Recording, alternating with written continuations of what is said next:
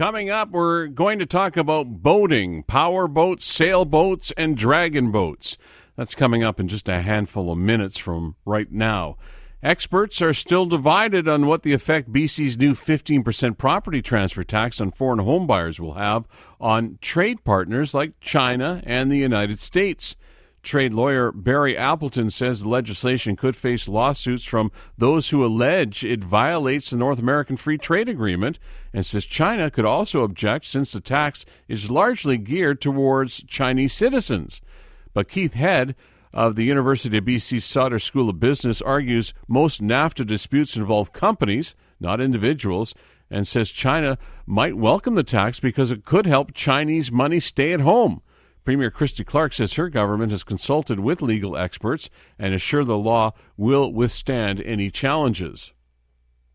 BC government says Alberta's recent increase in its markup rates on craft beer will create an unfair advantage for brewers in that province. John Yap, who is parliamentary secretary for liquor reform, says the move will hit BC's 118 craft breweries quite hard, since Alberta is offering grants to its own brewers to offset the fee increase. The BC government says Alberta's change are not in line with the spirit of open market access with the new West Partnership Agreement. Yap says the majority of BC breweries are smaller scale producers who employ about 2,500 people throughout BC. BC may not have to, if you live in BC, you may not have to worry about unexpected rate hikes despite a multi-billion-dollar drop in revenues at BC Hydro, the power utility. BC Hydro CEO Jessica McDonald says the Crown Corporation has launched a cost-cutting program in order to stick to the 10-year rate plan it announced nearly 3 years ago. McDonald says warm winters and a decline in commodity prices for BC's resources industries are largely to blame for the drop in revenues. BC's electricity rates hiked 4% in April and are slated to increase at 3.5% next year and 3% the following year. And it just seems like the hydro bill is getting bigger and bigger and bigger despite the warmer winters. Looks like it isn't just the vampires. A northeastern community in the province is using garlic spray to fight mosquitoes with big results. Rob Fraser is the mayor of Taylor, a small community just north of St. John. He says ball diamonds have been misted with the 99% garlic spray with a second application already planned. He says the spray kills mosquitoes' larvae, while leftover sulfurs, which are undetectable by humans, can deter adult mosquitoes for weeks. If it works, why not? And if you live on the same street for more than 30 years, you'd expect people to come and go. It's no different with one of the TV's most famous places, Sesame Street.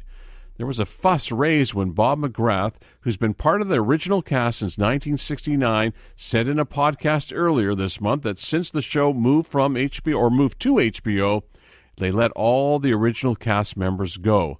And Bob McGrath, of course, well known to us locally and in British Columbia for his many, many years of work with the Variety Club and Variety Club Telethon. But the show is challenging his claim. They say that Roscoe Orman has played Gordon since 1974, and he has filmed new episodes for the current season, which will air on both HBO and its original home, PBS. Producers say that Bob McGrath and Emilio Delgado, who plays Lewis, the handyman, have taped episodes as recently as 2013 and will continue to appear on the show.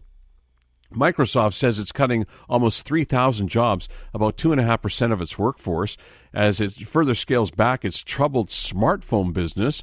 A spokesperson says the layoffs will mostly affect workers in the company's smartphone hardware operation and related sales teams. She declined to say which locations would be affected, but many of the laid-off workers have already been notified. Microsoft disclosed the planned job cuts in a regulatory filing, which said they're in addition to more than 9,000 previous layoffs, primarily affecting the company's phone business over the last 12 months.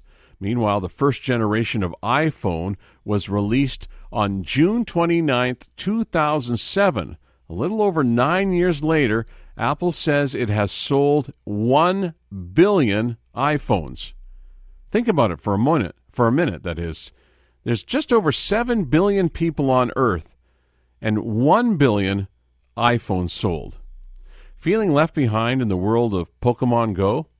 If you've got $1,500, you can catch up real fast and go straight to level 21. Pokemon Go accounts are for sale on sites like Craigslist and eBay. If $1,500 is a little too rich for you, you can always jump to level 16 for $150. We're going to talk about boats in beautiful BC on a long weekend when we come back on Vancouver Consumer from News Talk 980 CKNW.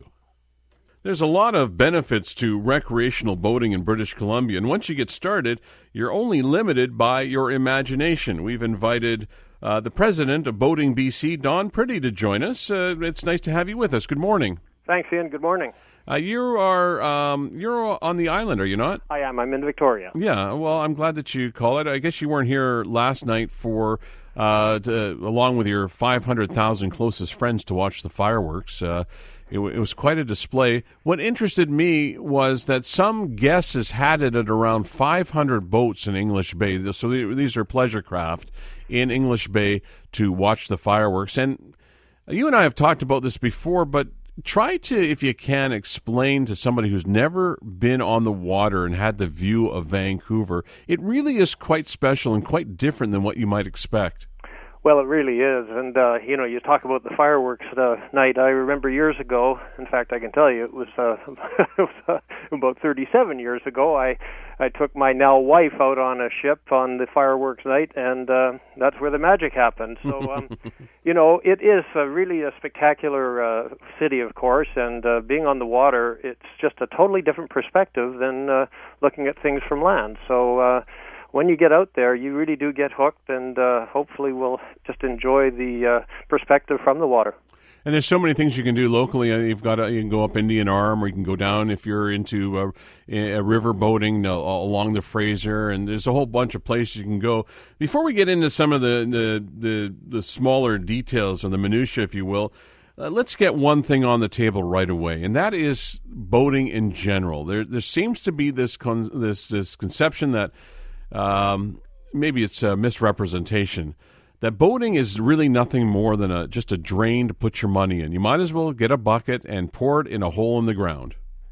Well, I guess everything you do recreationally, there's usually a cost involved, and boating's no different. You can get out on the water very inexpensively if you choose to, and for people that are keen to try it, I would encourage that. You can be on the water on a stand-up paddleboard or a kayak or a small rental boat from Granville Island or Horseshoe Bay, or you can go big as many people do. But it does not need to be expensive to get on the water. Is one of the things that you would recommend for somebody who's thinking about boating as a family experience, as just an example, to go and rent different types of boats, different sizes, different power, or perhaps if you're into sailing, different styles of sailboats? Is that the way to go, is to rent for a while? Well, it's a great way to go, but even before that, as a family or individual, doesn't matter, to take a good look at what's available and what might suit their interests. For instance, if somebody is interested in sailing, they can start very small and move up in sailboats, and there's lots of opportunity to get on the water without spending a bunch of money to go sailing. Very often, for instance, the yacht clubs are looking for crew members on Wednesday night sailing, and right. It's just a matter of going down and seeing if you can get on a boat. If you want to go fishing, take a look at the different sizes and types of boats that are available for fishing. So there's many different opportunities there. There's a great website called Discover Boating Canada, and they have a whole selection on boats. A lot of them are the smaller power boats, but it explains the different types of boats that are available to people, and that's just a great place to start getting educated. Do you have any idea the ratio of power boats to sailboats? Oh, well, I can talk from the experience in the marina that I work with. It's probably about 60% power and 40% sail. Mm-hmm. And is that because sailboats are a lot of work when you get on the water? Well, it is. I guess it's a bit more exercise. You're working to make the wind move your boat along, but it's also very exhilarating. So. It's just different strokes for different folks, I think. Right. And I guess that's the point, is that there really is something for all kinds of lifestyles, regardless of whether you're young or whether you're a family or whether you're getting on in retirement. It really doesn't matter. There's something that you can find that would be most suitable, not only to your lifestyle, but I'm guessing for your budget as well. Oh, that's so true, and it's interesting. One of the members of Boating BC is a builder, and he's building a boat, a very nice boat, and not an inexpensive boat, but it's going to have lifts for the handicapped woman that wants to go boating.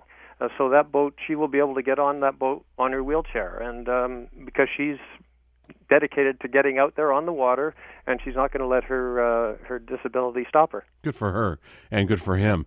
I have this impression, and maybe I'm wrong, but I have the idea that we sort of overlook boating in this area. Unless you are actually active in the boating community, a lot of people don't really pay much attention to it, which always strikes me as being very odd, given our proximity to the water, whether it be river or whether it be lake or whether it be ocean. We are so close and so lucky to have that proximity, and yet those that are not directly involved seem to be completely numb to it. Funny you should mention that. I was at a birthday party for a friend the other night, and this lady who I've known for years. She grew up in Kamloops, but she has lived in Victoria for 25 or 30 years, and she went out sailing with friends of theirs for 3 nights the other day. And she said, I had no idea how relaxing it could be to get out on the water. Mm-hmm. And I wished I could have filmed her, because we could have used her clip with Boating BC. Sure. She was so enthusiastic, and she just had no idea how great it was.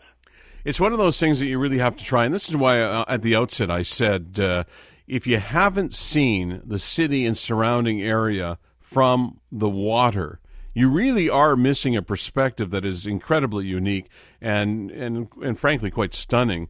How big is the industry in Vancouver and or Victoria, for that matter?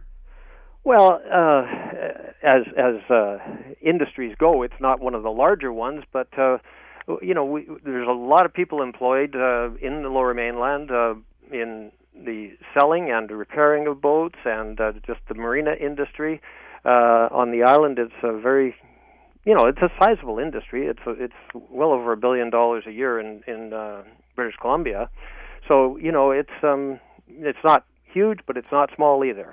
There's a lot of activity going on out there. Can you talk a little bit about the economics of boating? And I'm thinking about, again, from a budgeting perspective. And I want to use, just for an example, and I keep going back to thinking of the family that once, and the reason I use the family as an example, because somebody once told me that when you get your family out on the water, the iPad, the iPhone, or whatever smart device you have usually goes into a pocket or stays ashore. And, you generally don't have those kinds of distractions, where here you are as a family, now suddenly you're doing this activity together, and it's a whole new level of bonding that you just won't get doing just about anything else. Well, it's really true, and you've heard a lot in the news lately of how crowded the different campsites are in and around Vancouver, Victoria, and up island and up country. It's become hard to get into a campsite. Mm-hmm. Boating, there are any number of little bays and anchorages you can go to with a small boat or a large boat, and you can be out in the wilderness, or you can be around lots of people if you choose to. So as a family experience, it's just it's a great way to be together. You'll be learning, you'll be exploring, and you'll be having fun. So can you give some idea of the economics of it for a young family that wants to get into boating as a regular family activity? What are we looking at? Where would they go to get started, and what kind of budget would they need? Well, again, I would take a good look at that Discover Boating website and just start to understand the different types of boats. But another good way to start is to come to the Vancouver Boat Show, which is around the end of January. There are seminars. There are all kinds of boats on display. There's actually at Granville Island, there's an opportunity to sign up and take a boat out with people to learn a little bit. There's boating courses at the show. There's an ask an expert seminar type thing. So there's all kinds of ways here in BC to get knowledgeable on getting on the water, and that's another good way to find out what some of the things cost. And you'll also see at the boat shows the people that rent boats, that charter boats, that have different ways of getting on the water. Do you have any thoughts about purchasing a used boat? I think there's some great value in used boats. In fact, I've had a number of boats in my life, and I've had a couple of new ones and more used. And quite honestly, there's usually some very good buys in used. Anything that you need to look for specifically if you're not an expert? Well, I think it's prudent, just like if you were buying a house, except in this crazy market.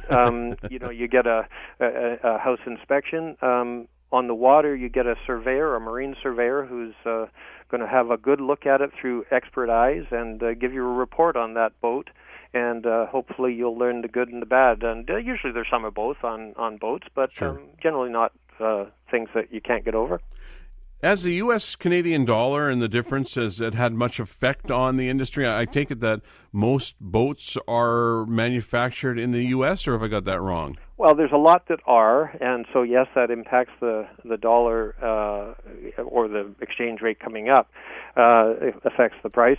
But there are some very good boats built in Canada, and not as many as there once were, but there's still a number of different kinds of boats built in Canada. So the dollar does make a difference, but it's not the biggest part of the cost of boating, generally speaking. Okay. And what's new in boating? Well, because every so often, like anything else, any activity, you get trends. And what's trending right now in the world of boating? Well, I think you mentioned family boating. There's a lot of people that are looking at boats that will tow wakeboarders, water skiers, and tubes, for, just that family entertainment that doesn't take a lot of skill. So those boats have been very popular lately. Up on the lakes, up in the interior, the pontoon boats have been very popular for families and extended families to get out on the water together. And then I think just different human paddle boats, be they rowing or stand-up paddle boards, kayaks, all that kind of thing have been really coming on strong. Absolutely. Do you think generally the management of our shorelines as it relates to boating in British Columbia, is it pretty good? Could be better? We're not doing nearly enough. Well, there's always room for improvement, but we do have some good people, and I don't want to knock them. They have a hard job. It's a huge coastline when you think about British Columbia, and so generally speaking, I think they do a good job. We could always see improvement, and there are always going to be areas that you wish could be managed a little differently. Sure, fair enough. Good answer, and very politically correct, I might add. What's the role of Boating BC? Well, Boating BC started as an industry association. It began as the BC Marine Trades Association, and a few years back we changed our name to Boating BC to be more encompassing of all boating activities. And so our role is really to support people in the industry and to promote people coming into the industry and the boating lifestyle, because we know it's great. I think most, if not all, people that are in the boating business are passionate about it. They love what they do, and they want to pass that on. Yeah. Do you need an operator's license for a boat? You do. If you're going to own a boat, there is a pleasure craft operator's license, which is your driver's license, and it is a requirement. The exception to that is if you want to try boating and go out and rent a boat, say you went to Horseshoe Bay or Granville Island or some of the other places that boat rentals are available, they have a checklist that they will go through and do a quick training session with you to get out on the water and to try it out. And so you don't need the full license for that experience. Appreciate your time. We'll get you back. Don Pretty is the president of the Boating BC Association with President Don Pretty, who you can also find at Canoe Cove Marina in North Saanich. And we'll look forward to our next chat. Thanks very much, Ian. You bet. We're going to stay on the water. It's dragon boats. That's next on Vancouver Consumer from News Talk 980 CKNW. Right in the middle of a BC Day long weekend, we talked about boating, and we're going to continue to talk about a different type of boating. Anita Webster is Communications Manager for the Canadian International Dragon Boat Festival Society. Good morning, and nice of you to join us. Thank you. Thank you very much, Ian. All is well? All is very well, thanks. You survived the fireworks? Oh, my goodness. What a place to be in the summer, Vancouver, isn't it? No doubt. What's all the excitement about dragon boating? Well, dragon boating, it's really, I think everybody knows somebody who's been in a dragon boat, on a team. They see the boats going by. It actually came to Vancouver for Expo in '86. A small group of business people brought over some boats from Hong Kong to demonstrate just to the public. Well, people were so intrigued and captured by this that this same group got together and said, let's make this into a larger type event that Vancouverites can take part in. So by 1989, they had set up the society which runs the Dragon Boat Festival, and I think a lot of people know about our local festival here. And then there's been other groups, other races set up as a result of that. We're really leaders here in Vancouver. We run the biggest festival in North America. Wow. And, anyone can do it. It's a great sport for that. Is this just exclusive to downtown Vancouver, or are you affiliated with, let's say, the Steveston Dragon Boats? I know that there's a dragon boat in, like, say, Harrison, for example. Are you all interconnected, or are you all individuals? It so happens the Vancouver Dragon Boat Festival and Steveston are run by our group, the same group. Now, the Steveston event is August 20th. As a side note to the listeners, that's a great thing to drop in on. It's all free. The other events run independently. There are many. Regina has one, Toronto, Ottawa.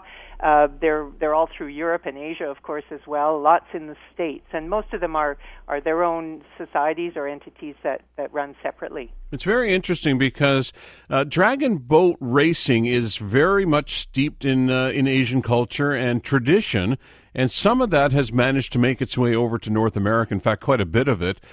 Talk a little bit about that. Is there a spiritual side to this as well? Well, it is, and the dragon boating was done in ancient China. Over 2,000 years ago. It was done that some of the stories that they talk about, perhaps they're myths. I don't know.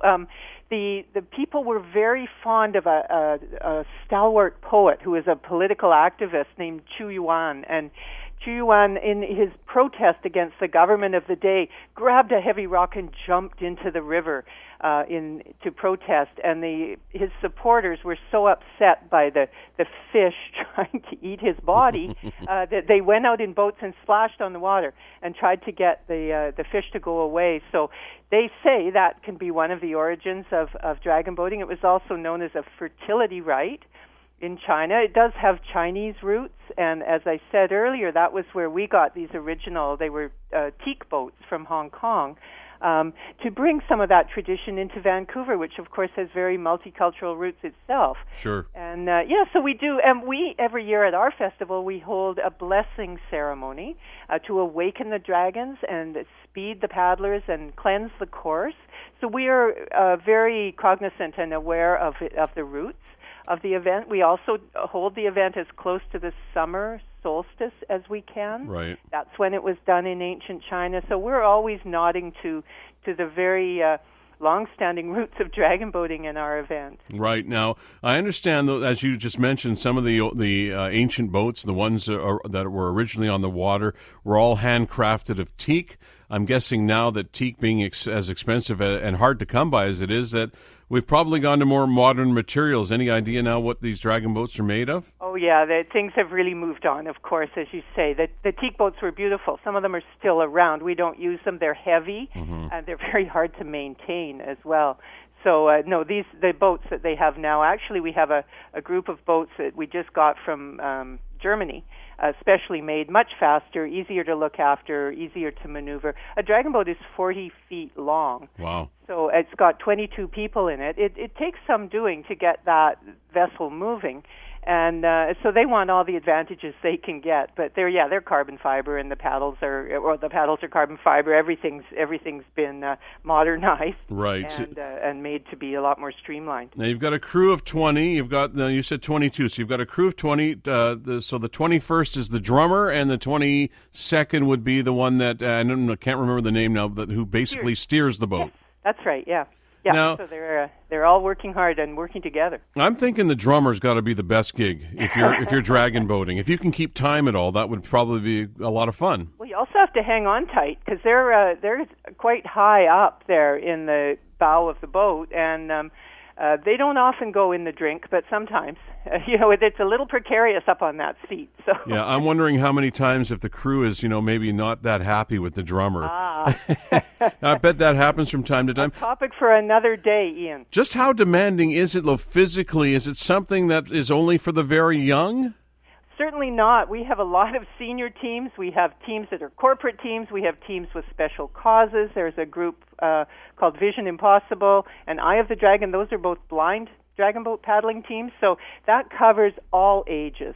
And it's the kind of sport that anybody can do, really. You don't have to be a super athlete, but you have to want to do it. You have to keep time, and you have to want to be part of a team.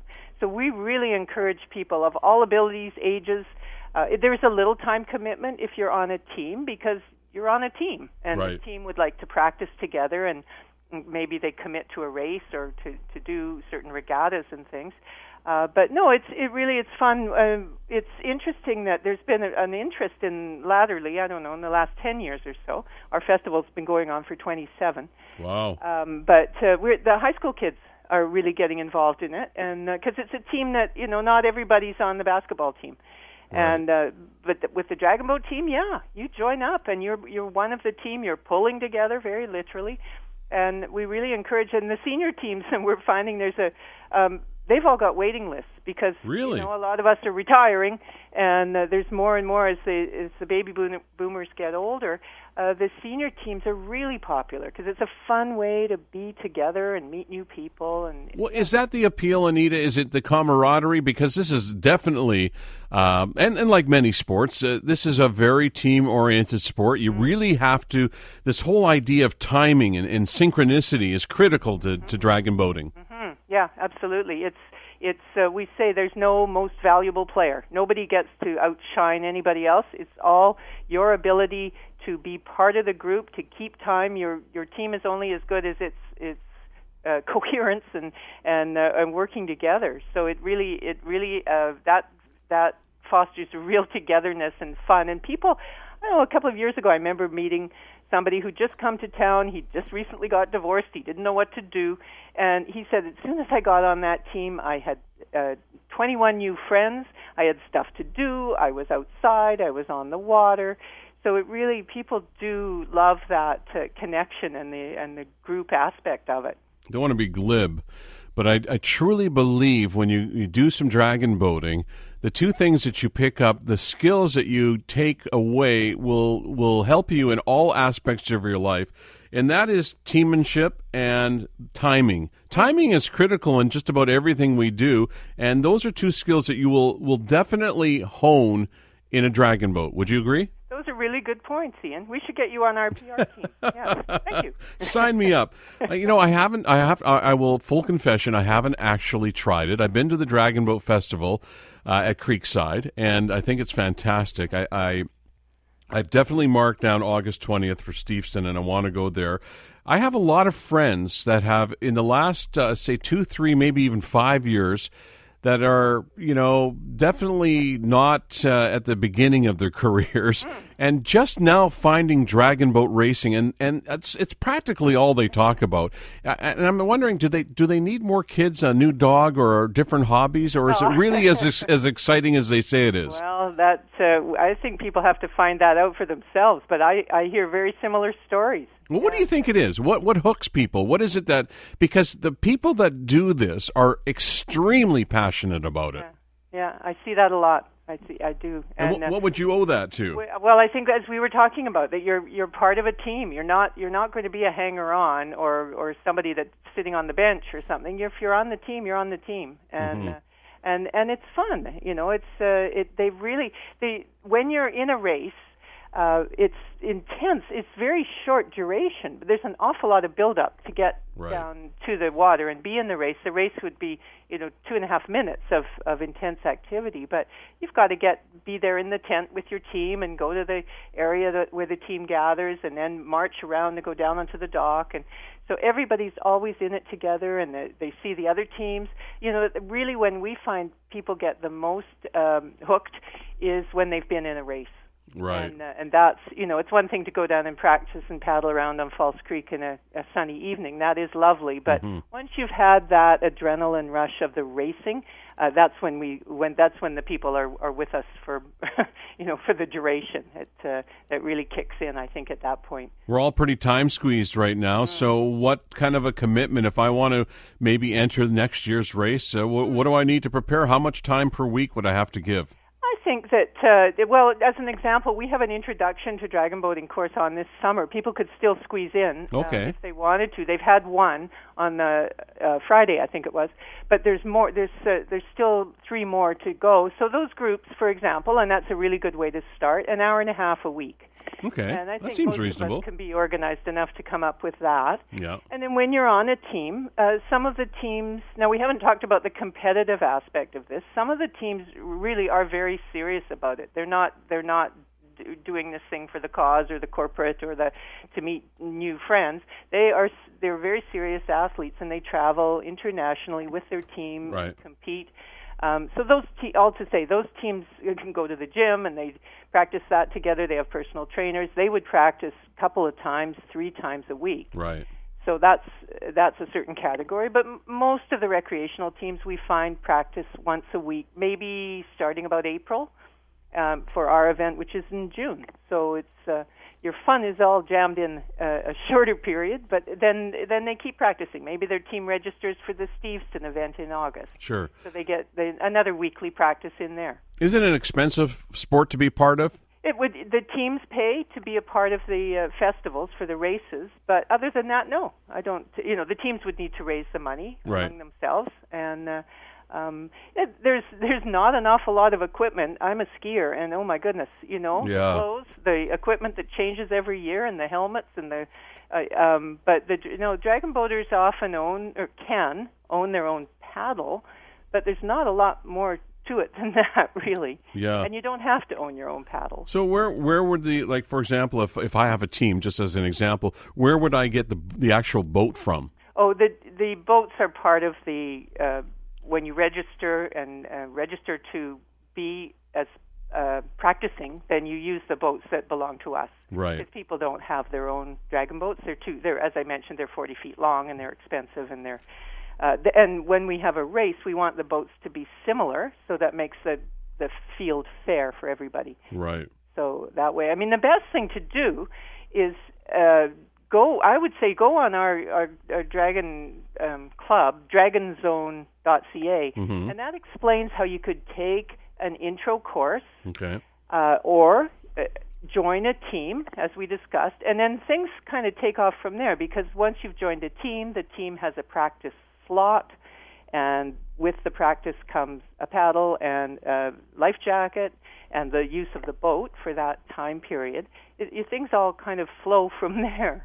So I think this dragonzone.ca is an excellent starting point for your listeners who are interested in exploring, and maybe just dabble in it at first, ease your way in. Sure. And no pressure that way. That's right. Yeah, you see if it's for you. Let's talk a little bit about the Dragon Boat Festival in general. How are things coming along in False Creek? Not in terms of squatters or anything like that, but just in terms of your own facilities. I know that there's been a lot of talk about building a facility for you. Where are you at with that? We were really pleased this year. We were able to use the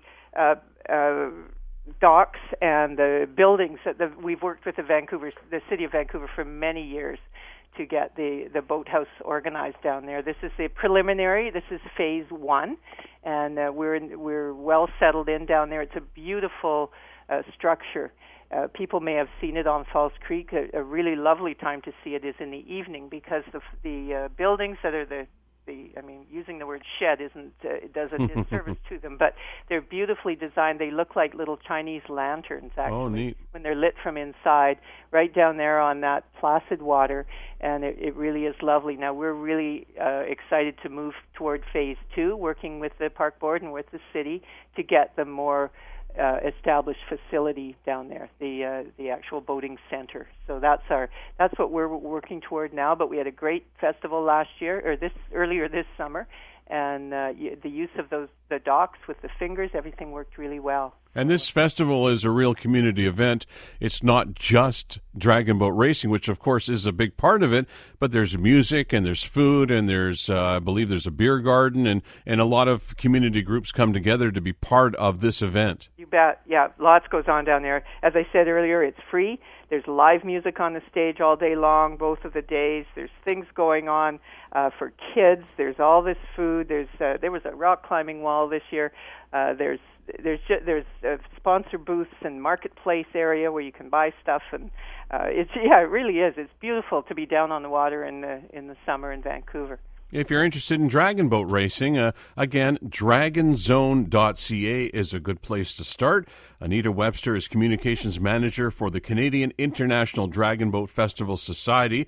Next time, I want you to come back and talk about another water sport, because there's so many now, but kayaking and stand-up boarding are also very popular. So with that, will you come back? You bet. Yep, I will be standing by to chat about that, Ian. Thank you. Lots of fun. Thank you. And Anita Webster, Communications Manager, Canadian International Dragon Boat Festival Society. Again, dragonzone.ca. Lots of fun. Lots of people doing it. Another way to get on the water and see this incredible city from a completely different viewpoint. Vancouver Consumer continues after this on News Talk 980 CKNW. Well, if you're not inclined to go on the water, perhaps your mode of transportation is SkyTrain and the Evergreen Line, ever so close. The race is on towards its 2017 completion date, and colleague and news reporter on CKNW, John Meyer, took a look at the impact that the Evergreen Line is having on development in the Port Moody area. Next stop, Port Moody. Most call it the Nevergreen Line. Some say Port Moody Council has been too slow to improve developments around it. I spoke to hyperlocal realtor John Grasty about the developments in Port Moody, and he says really this all began back in the 1990s, around 1995, when Port Moody Council decided that they would move to the developing Inlet Centre area, and he says that delayed the much-needed revitalization throughout Moody Centre even longer. I've read that developers were slow out of the gate to build around the Evergreen Line in Port Moody compared to Coquitlam, let's say, where, according to development application permits, the last 2 years have been very strong there for development. Over $360 million worth of building permits issued that year. That was up from $15 million the year before. By comparison, in Port Moody, last year there were, I think, $21 million worth of construction permits issued, just $12 million the year before. Understanding that these are two very different places, John, why do you think there was such a drastic difference in numbers? The regional government was actually moving in the direction of densified town centres based on transit-oriented development from the early 90s. With this in mind, Port Moody had allowed its population to double in about a 15-year period to, I think, 2009. The funding allocated for the long-awaited Murray Connector was pulled by TransLink, so Port Moody put a moratorium on developing density until the funding was committed to the new infrastructure to handle the growth, and that's when the Evergreen Line was finally funded, and things slowly started to get back on track. John, would you say the delay in the neighborhood plan slowed development? Yes, I would say it did slow development, but there appears to be a tentativeness with certain councillors and their recent council decision to not move forward on a proposal at the corner of Clark and Moody, which also met almost all of the planning criteria and more, seems to bear this out. James Stivers, a manager of development services with Port Moody, he says planning staff did support the rezoning and proposed building, and he says Aragon plans did fit the community plan and also received support from the city's advisory design panel and its land use committee.